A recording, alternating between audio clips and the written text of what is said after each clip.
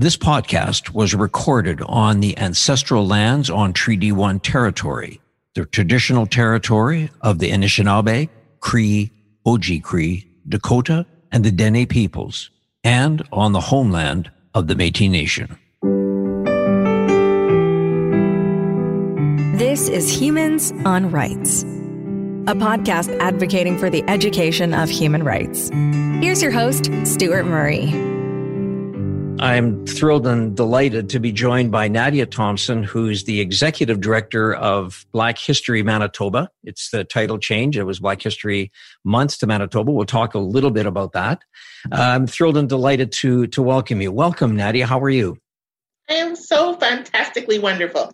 I appreciate you having me on. This is going to be great. When you're not volunteering your heart out for the Black History Manitoba Committee, what do you do every day? So my daily, when I don't put on my volunteer cape, I am a scheduling clerk for the Downtown West Home Care Nurses Office. I have been working with the WRHA for almost 10 years now. And these nurses that I work with are just amazing. They're just brilliant at what they do. Kudos to them inside this pandemic and out. I've always been inspired and humbled by what they do. So I'm just a part of a team, and it's a great job. I really enjoy what I do. So with COVID, Nadia, it must have has had sort of an impact on how you would normally, or maybe it doesn't, I'm not sure. Has it changed the way that you schedule or focus or work with frontline workers? No, it doesn't really change it. It just makes it a little bit more, we have to work a little harder. Yep. There's once when we were really in the big, the kind of muscle of it, there was a lot of hesitation. There was a lot of worry from both sides, from our client side, our patient side, and from our nursing side, just because it was just the unknown about it was hard for everybody, and it took a toll. And it's great to have that kind of a motivation to want to do what you do. But I know that we've seen all the different aspects from the doctors and the nurses and the counselors and everybody that works in healthcare, how it affected them so much. To have to watch those nurses on a daily basis go out there and risk their health, because that's just the dedication that they gave to the job as being a nurse. That's what I mean when I say I'm humbled by the work that they do. Our office staff is fantastic, and I think in some ways we kind of got left behind, because you're talking about the healthcare workers, and you're talking about the cleaning staff, and you're talking about the nurses and the doctors. Us administrative staff, we did a lot, and we worked really hard to make sure that things flowed really well as the pandemic is here, and we still do it now. So all my other administrative office people, kudos to you and hats off, and I appreciate you. It's not not a most rewarding job, but we do it because we love it. Well, and just on that note, there's so many unsung heroes in this, right? And thanks for giving a shout out to them. I just want to say that from a scheduling coordinating standpoint, having watched you with your team, and I get it, but having watched you sort of quarterback the launch of Black History Month the other night was spectacular. So, it's in your genes. You got to be great at it. So fantastic, and kudos to you. Thank you. I appreciate that. So Nadia, let's dive in for a second. February is Black History Month, and it is a month where I get it's dedicated to take the opportunity to celebrate, and I'm going to come back to the word celebrate in a moment, but to celebrate the progress, richness, and diversity of achievements and contributions of Blacks in Canada and around the world. So I'm going to kind of repeat this because it put it in a question to you, Nadia. How did Black History Month start?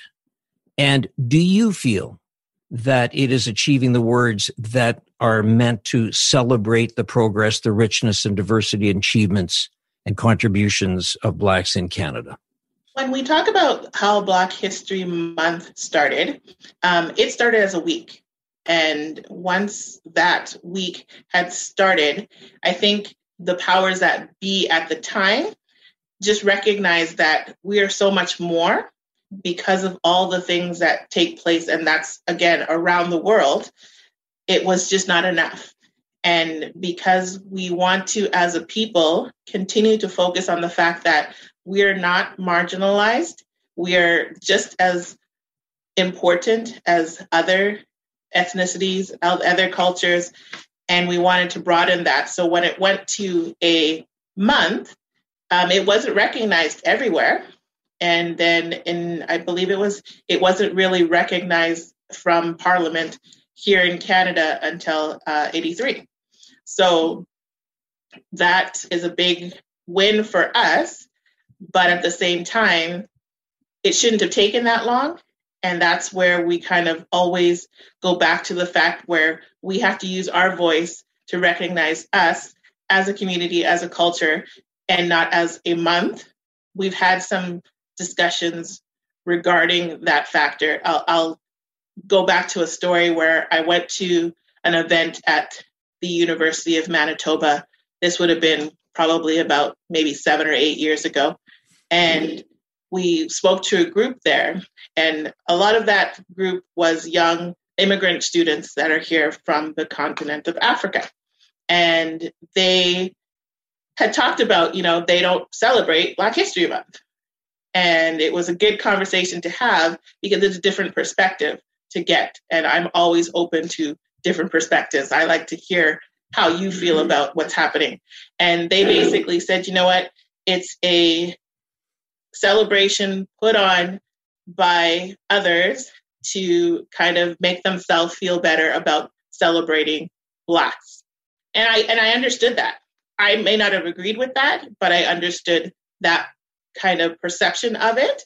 But I wanted to change their mind about that perception. I wanted to give them a different focus, just like they were giving me a different perspective.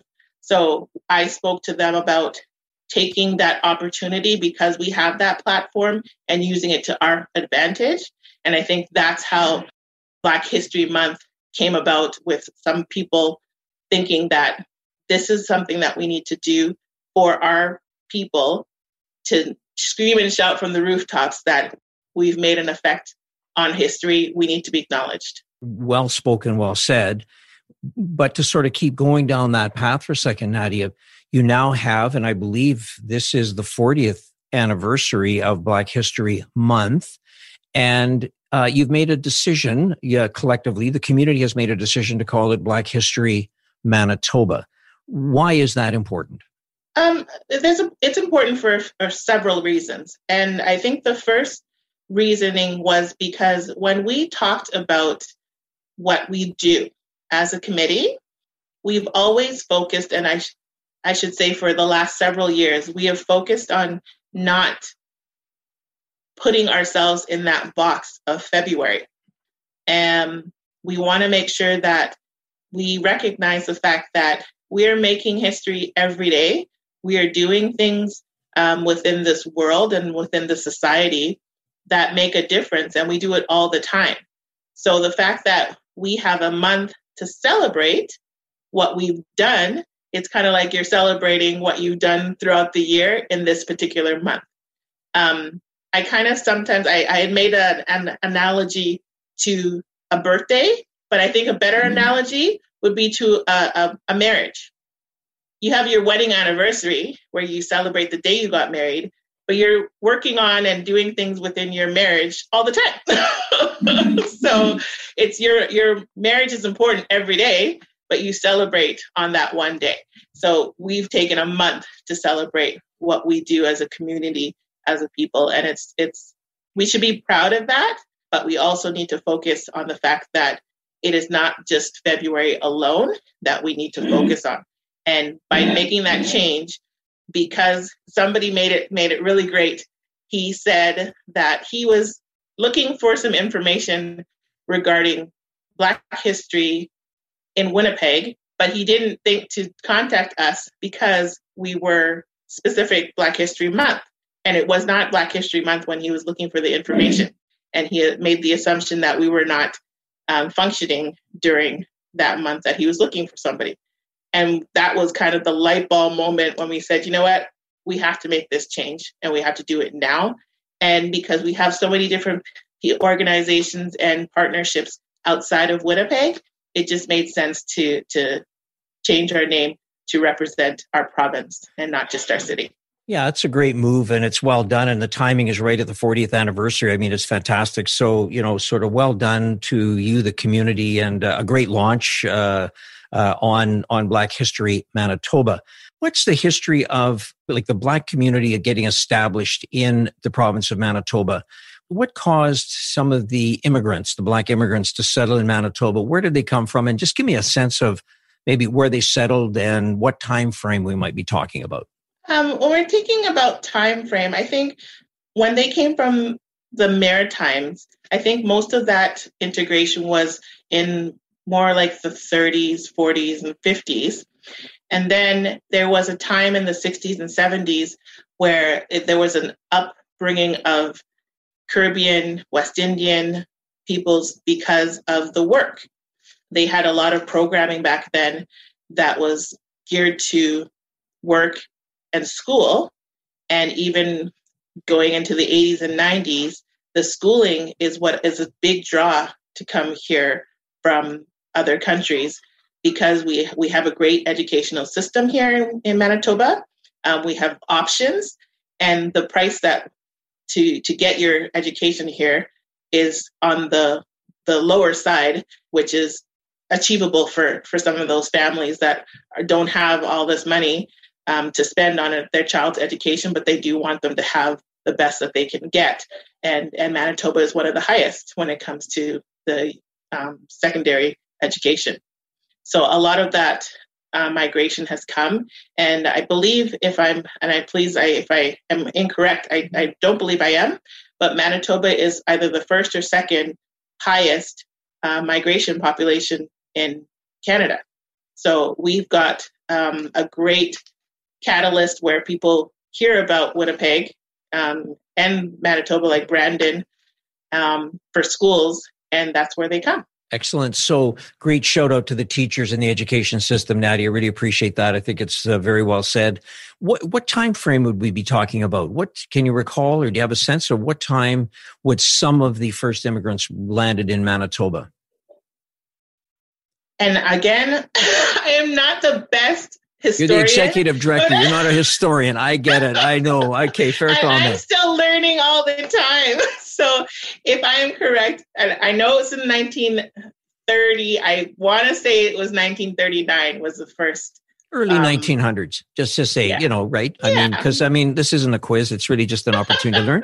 So, but it's always interesting, right? Because Winnipeg is sort of the big city in this province. I mean, yes, Brandon and Portage, there's a lot of great cities. It's not the point is that typically people came on the railroad and they got off where in Winnipeg. And so look at the city, let's settle here. Did most of the immigrants from those countries settle in Winnipeg, or did some of them go around the province, are you aware of that? What I can recall, a majority was right in Winnipeg, because most of the opportunities that were out there was Winnipeg based. Now you have way more outside of Winnipeg, but it's still the hub of it would be Winnipeg. Yeah, fair comment. So, Nadia, when we talk about things like the, Black History Manitoba, what are some of the communities that make up that Black community in Manitoba? Oh, my goodness. And I love this because when I volunteered with Folkrama as well. And I was the adult ambassador a couple years back. And one of the questions they asked was, what makes up this pavilion? And I was like, okay, I got to study this. But I've been there for so long that I think I've gotten pretty good at it. Let's do it. Here's the question. Okay, the time is on. I'm going to go from home first, from the heart. So Jamaica is obviously a big Jamaican population here. There's also Barbados. There's Trinidad and Tobago, Dominica. There's St. Kitts, St. Vincent and the Grenadines. There's Haiti, there's Guyana, there's Antigua, there is... Listen, I you know what, Nadia, I have to say, I don't have a prize, but if I did, you're getting it. I mean, that's spectacular. I don't know, that's great. But I mean, the importance is you're showing the incredible diversity, yes, which it is an incredibly diverse community. And the fact that they all come together now under sort of the banner of Black History Manitoba, I think it's fantastic. So if we were that's just the Caribbean side. We haven't even touched on. No, listen, come on. No, I'm not even going to go there. Okay, all right, okay. But I will say, and it's not to downplay any of the African countries, but our Nigerian brothers and sisters have been very humbly involved. Our Ethiopian, I don't want to put anybody out, but those ones are, we have a wide array from our African community. And of course, I want to shout them out as well. For sure. The groups that take it upon themselves to make the changes in this city, they're amazing. They're a large group. They're multifunctional, and the partnership that we have, we really cherish that, because working together is the only real way that we can make this happen. So we appreciate them 100%. Yeah. And I mean, look, I apologize if I kind of put you on the spot there. No. I mean, it's like, sort of, who came to your wedding? It's like, well, I can go alphabetically, but I'm not, you're going to forget somebody. So, thanks for sharing. But I just think what you did really well was to kind of give the depth and the breadth and the number of countries that are represented. So I appreciate that. Nadia, if we were to start talking about, some of the members of the Black community who have had an impact on the city or the province, and I mean, there's a lot of them. And this is, again, one of these things where it's not a matter of to get the entire list, but just from your perspective. This is all about you and your perspective, Nadia. Who would you sort of give a shout out to? Well, I have to go by the fact that one thing I'll say for sure is that I've been doing this a long time. The fact that I engulf myself in this community is not for everybody, but it just was where I felt the most comfortable and the most at ease to be myself. So there's been a lot of people that I've met and I've shared opportunities with.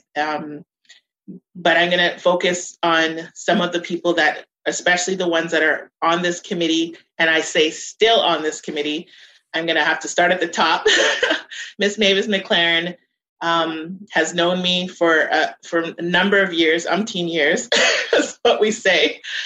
I met her back when there was a time where children would go to certain events and just to go see Santa. And I think that was the first time I had met her at an association Christmas party. And then I started dancing for the Jamaican Association, and the story just goes from there. She's always been such a promoter of what we do in our community, such a hard worker. She has that teacher mentality. She's a retired teacher, and just the givingness of her time, without question, is one of her greatest attributes. And I adore her. I can say that she's my mentor. She has been just always by my side, always cheering me on and encouraging me to do what I do. So I that's where I'll start. Yeah, and that's a great place to start. She is fantastic. And we have members like Dr. Milton Chambers, Reverend Doctor, who's also been an intricate part of my world and my being and shaping. He's always been inspiring as to the fact that no matter what obstacle is put in his way, he always makes it work. And hard work pays off. And also the contributions to this community has been overwhelming. And there is no amount of awards or kudos you can give people like these two who have dedicated their lives to this community. Again, he was very instrumental on the launch that you did Black History Manitoba. And of course, you had, I was very fortunate to get the Order of Manitoba, and there's another person that got the Order of Manitoba, Dr. June James, who I also know. She's spectacular. I mean, amazing. And, I would just say that the one constant, Nadia, and I'm going to kind of beat you to it because I know you would bring up his name for sure, and he's no longer with us, but, Wade Kojo Williams. When I was in politics, I met him, and talk about a force. I mean, I don't know what other word to sort of say it. I mean, just a force. I adored him. And, I learned so much from him. We had an event once at the Jamaican Cultural Center, and I arrived a bit early. And so I just said, "Hey, do you need some help setting up chairs?" And he was like, "You're going to help me set up chairs?" I said, "I'm here, man. Like, let's do this." And I think, that day on, we always had a great relationship. But, we've been very blessed with some firsts, right? Like Devon Clunas. Correct. Yeah. And you're absolutely correct. Mr. Williams had such the spirit that came out of him in what he did and how he spoke, made you want to listen and made you not want to miss anything. Because if you miss something, he's going to call you out and say you missed it. Right on. Absolutely. Right. To him and to his family, we always want to say thank you for everything that they have done. And we want to make sure that we continue to keep that memory and that legacy going, because in grand scheme of things, we don't know if we would be here and doing what we did if it wasn't for him as the foundation of what we do, even in this city, not only as the Black History Month Celebration Committee, but as Black people in this city, we have more than our respect is way overdue to let him know. And I hope that he's somewhere, listening and seeing and applauding and saying, this is what I wanted. We're nowhere close to where we need to be, but we're paving the way. We're still going, and we want to make sure that his memory is remembered and his mission is still going. So it's a race that won't be done anytime soon. So and I'd have to say, Nadia, just watching and having been involved in a few launches of or attending some events with Black History Month when I was in politics, and now watching what you launched, Black History Manitoba. Certainly his name came up again and again. So that memory is there, alive and well. And as you say, he's either reminding somebody that they didn't say something quite right, or they need to be corrected, or he's applauding like crazy. So one or the other. And we could go on, Nadia. I know that there's some first elected members, and you had one of them speak at Black History, the launch of Black History Manitoba. She was amazing. Audrey Gordon is one of the first elected women of color to go into cabinet. Marcus Chambers, of course. There's a lot of leaders in the Black community, and I would like to, at some point, kind of bring this around to the leader in the Black community that I'm talking to, and that's you, Nadia. I'd like to get a sense from you. What was it like growing up as a woman of color in the city of Winnipeg? Give me a sense of that experience. Where did you live? Where did you go to school? What did Nadia Thompson feel?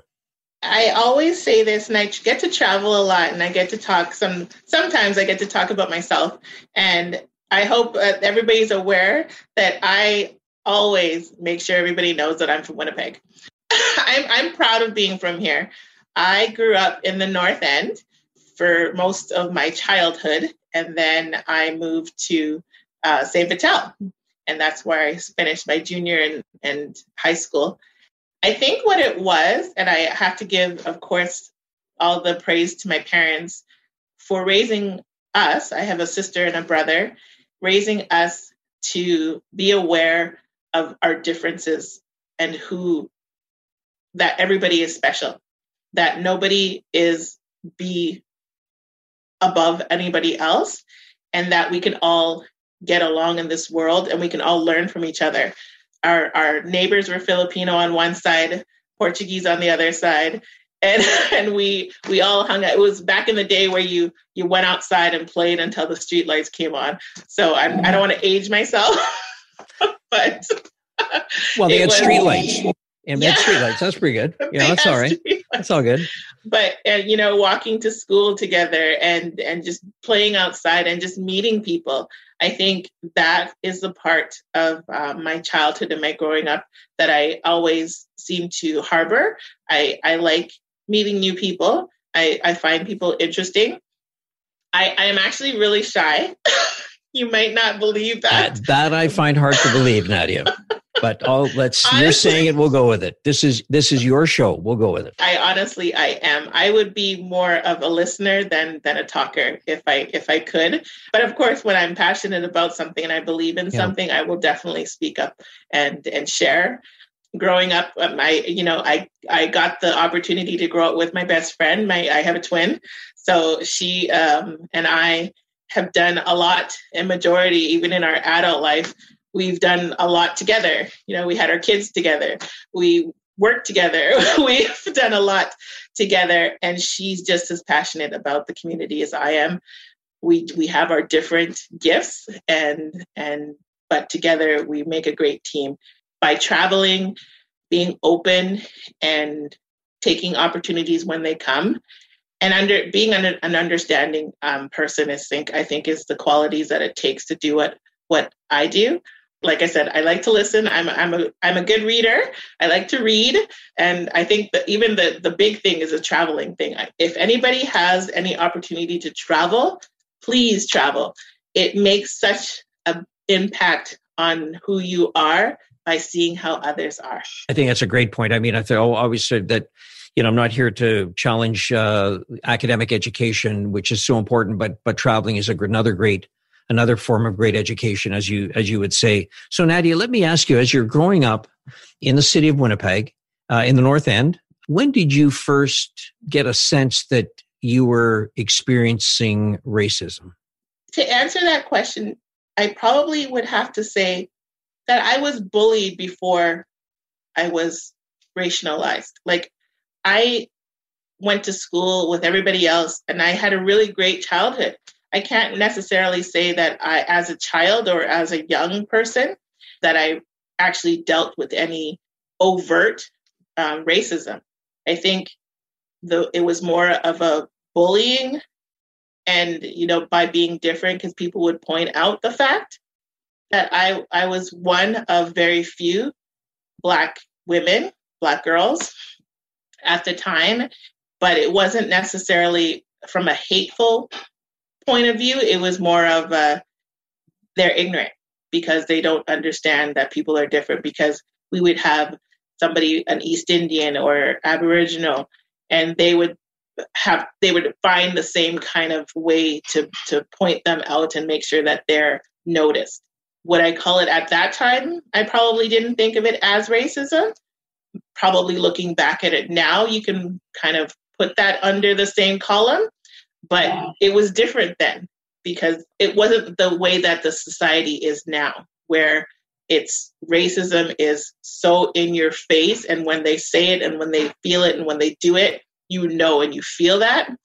I didn't at the time. I would say that one of the challenges, is that we do now have systemic racism where we talk about it openly. Clearly it was there before, but to your point, Nadia, you sort of felt it might have been more bullying, yet it was something that was marginalizing you in terms of you being a citizen of the city of Winnipeg and your experience there.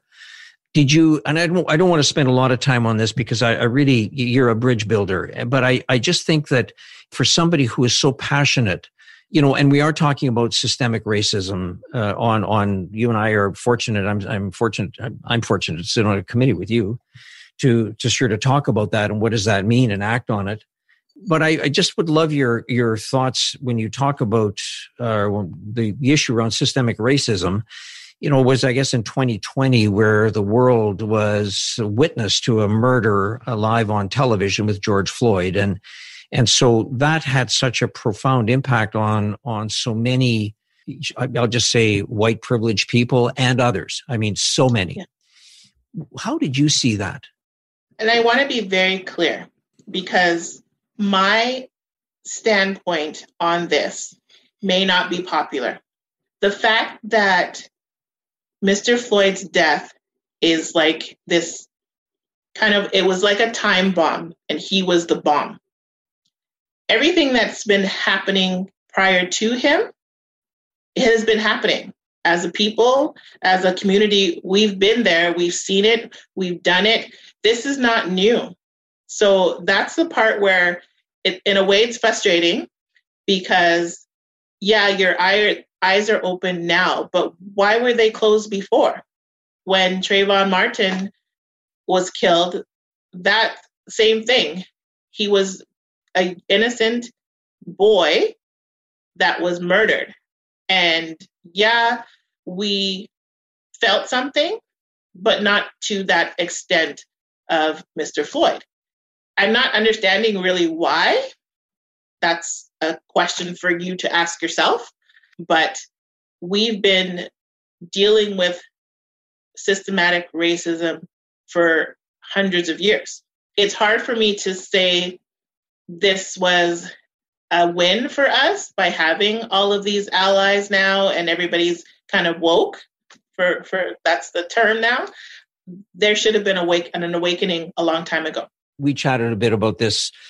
I mentioned the fact that, Billie Holiday, who in the late 50s, wrote and sang a song called Strange Fruit, which was all about men of color being hung in the States. That was, we didn't have social media, I get it. But, as you said so well, Nadia, this isn't something that's just happened. And so it is such an emotional conversation, because it had clearly, when you look at the outpouring of support for Black Lives for Justice, or Justice for Black Lives, that took place here in Manitoba, probably unprecedented in many ways. But sort of the hope is, and I would love to get your sense on, what do you think the next steps are to sort of deal with this systemic racism? And it's not a matter of just saying, A, B, and C. It is, there's unlearning of things that, and I'm part of that. There's the issue about, this issue of being woke. And of course, then you get into performative actions that people take. And I'm asking this because, you have so much energy, Nadia. You in my mind, every time I see you, you remind me of, you have a spirit that's joyful, because you're always trying to look at how do you build bridges to other communities. As I just did, bring up the thing about George Floyd. And I love the way you sort of put it. It's something that I have to deal with. But how do you see the next steps to really deal with systemic racism?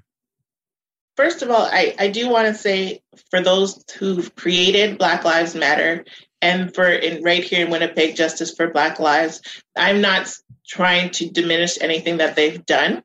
They're brilliant, and these are hardworking, and they just happen to be majority of females that have had that awakening within that says, you know what, we can't be quiet anymore. We need to stand up and we need to do something. And that's how Black Lives Matter came about. And that's how Justice for Black Lives was able to rally together the community and the city and the province, because there were people from outside the province or outside the city that came to create that 20,000 voices that were at the ledge. With that being said, we need to not only be there for the big rallies and the big social media blitz, and we're not a token, we're not a fad, we shouldn't be looking at it like that. When the cameras are there, everybody's there. When the cameras are gone, we kind of forget about it. That shouldn't be the way that things go. And as long as people are not, when people start getting comfortable again, that's when we're not doing what we need to do. We need to be able to be open and honest and stop being silent. Stop letting it go. Stop saying it's okay. It's not me. It doesn't involve me. All of those thinking has to go out the window. And you're right. It's an uneducation of the way that things were and the way that things are, because we all know that there is no normal anymore. The part of systematic racism within that normal should be gone. I don't think there's any way that we can ever say that we're going to eliminate it completely, because we can't change everybody. We can change a majority. We can do whatever we need to do to focus on what the problem is for those people that are making laws, that are supposed to be facilitating laws, that are supposed to be serving and protecting. All of those people that are in those positions, they can't be a part of the problem. They have to be a part of the solution. It can't be just maybe there's only one or there's only a few. There can't be any. Everybody has to be on the same page. And that's the only way that this is going to work.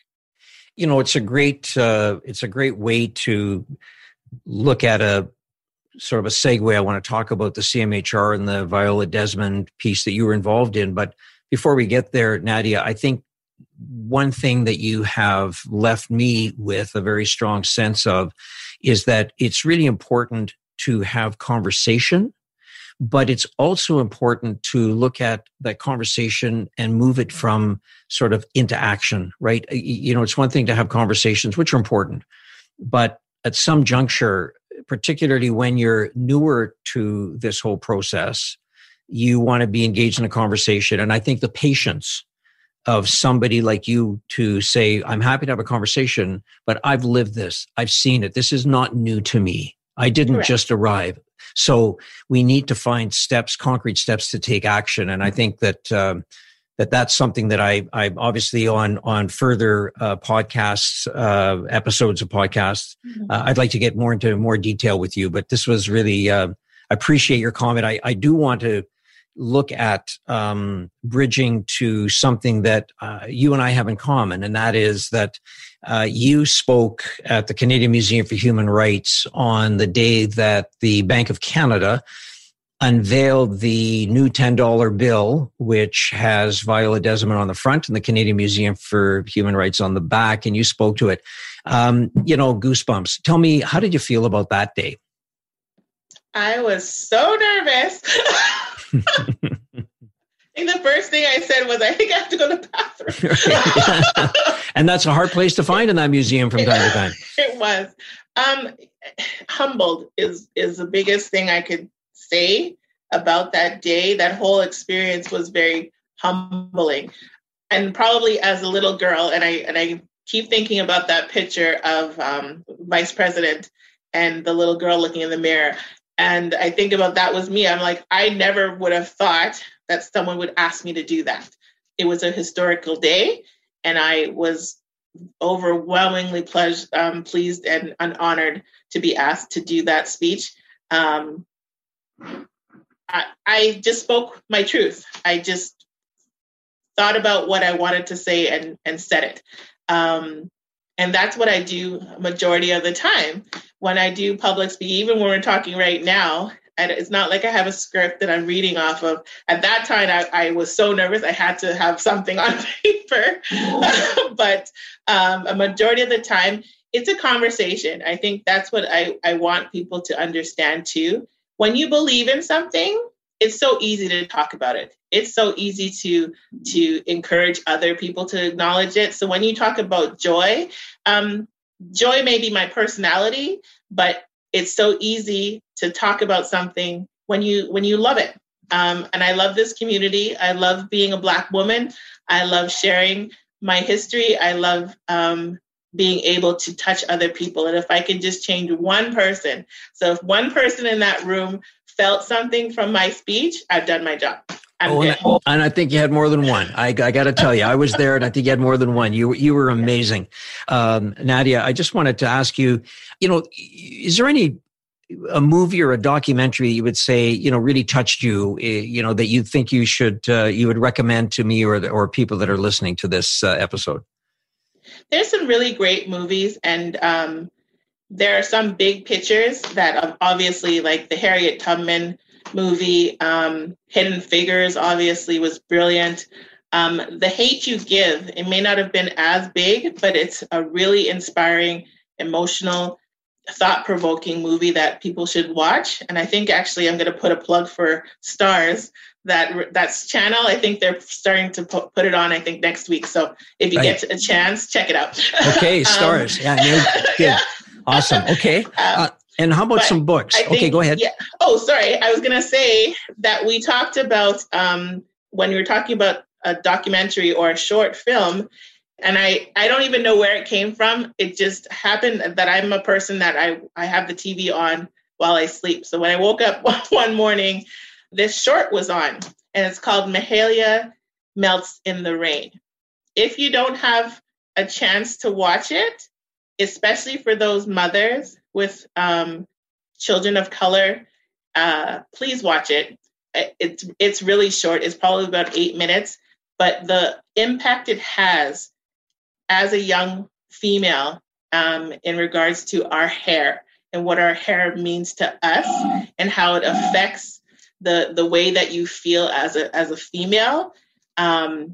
Please, I implore you to watch it. I don't want to ruin it because, like I said, it's really short. Yeah, so, good. But it means a lot, and it touched me that I had to watch it over and over and over again. And I've watched it at least 6 times already.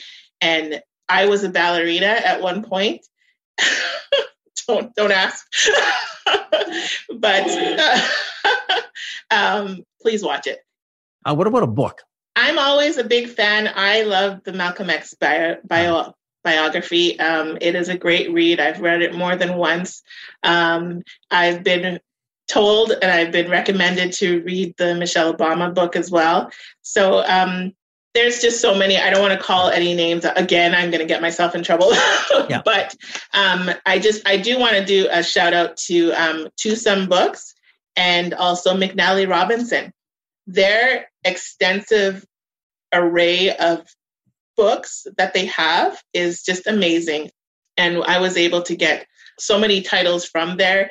And within our group, the Black History Manitoba Celebration Committee, we have a traveling library that we keep growing and growing and growing. And we've got books for babies, for school age, for high school, and for us adults who just want to have something. And we go from history to biographies. We have a wider range of information.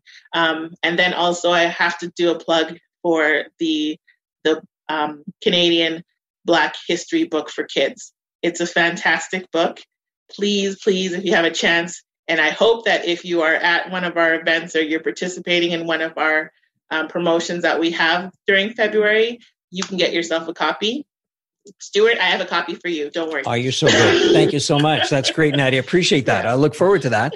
And then let's just, what about an artist? If there's some musician, some group that you just sort of say, and there's tons of them, I get it. But just if there's one you sort of say, you know what, I just was listening to this. I mean, for me, I was thinking about this because I was thinking about, you might say, well, what about you? And I was thinking, okay, fair question. I got to rock Stevie Wonder, right? There's so many, I could Earth, Wind and Fire, you go down the list, but not only is he, so talented for the fact that he's, has lack of sight, right? But the music that he wrote and, one tune in particular, Living in the City, that's a movie in a song. That's a lifetime in a song. It's really quite powerful. So that was my guy.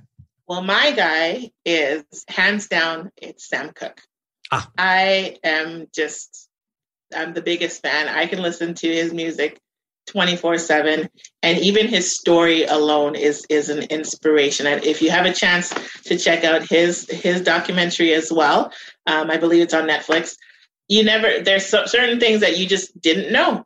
And even when I watched it and I read a book on Sam Cooke, I thought I knew everything, and there's always that little bit more that comes out. So I'm going to go with Sam Cooke. Sam Cooke. It's a good one. Can't lose. That's can't lose. So Nadia Thompson, I've adored this opportunity to speak with you and to get to know you a bit more and to watch the leadership that you provide in the community. Your energy, your sense of pride in who you are. It's something beautiful to watch. So I'm thrilled and delighted to get to know you a bit better. I look forward to working with you in this community to help promote what this can be, the community that we think we can make it to be. So I just want to say from the bottom of my heart, thank you for finding some time to share some of your stories with me. I want to do this again with you at another time, but this has just been a delightful opportunity for me. And the feeling, the sentiment is coming from me to you as well. I met you, and from the moment I met you, I just can sense that you're such an open and honest person, and the value that you have within the city. I know that you've done a lot. We may not know now because you're kind of semi-retired, but our community want to thank you for what you've done and for opening that door and giving us that platform that you already have built for yourself. Sharing that just shows what kind of person you are. I look forward to every opportunity I can to help teach us. And I'm learning too. Whatever I say, it's not just you guys need to do this. I need to do it as well. And I appreciate that you gave me the opportunity to speak and to learn from you as well. And I hope that we continue this friendship. And I will call you a friend now. So perfect. That's it. We're friends now. And that's a great way to sign off. Thank you so much, Nadia. We'll talk to you soon. You take care. Thank you very much. Have a great evening. Humans on Rights is recorded and hosted by Stuart Murray. Social media marketing by the creative team at Full Current in Winnipeg. Thanks also to Trixie May Bituin. Music by Doug Edmond. For more, go to humanrightshub.ca. A production of the Sound Off Media Company. I'm Matt Kundle, host of the Sound Off Podcast, the show about podcast and broadcast. Since 2016, we've been speaking with amazing people who have populated your ears for decades. Legendary broadcasters, research wizards, talent experts, podcasters, voice talent. Almost 400 stories, all for free. Subscribe or follow the Sound Off Podcast on Apple Podcasts, Spotify, Amazon Music, or at soundoffpodcast.com.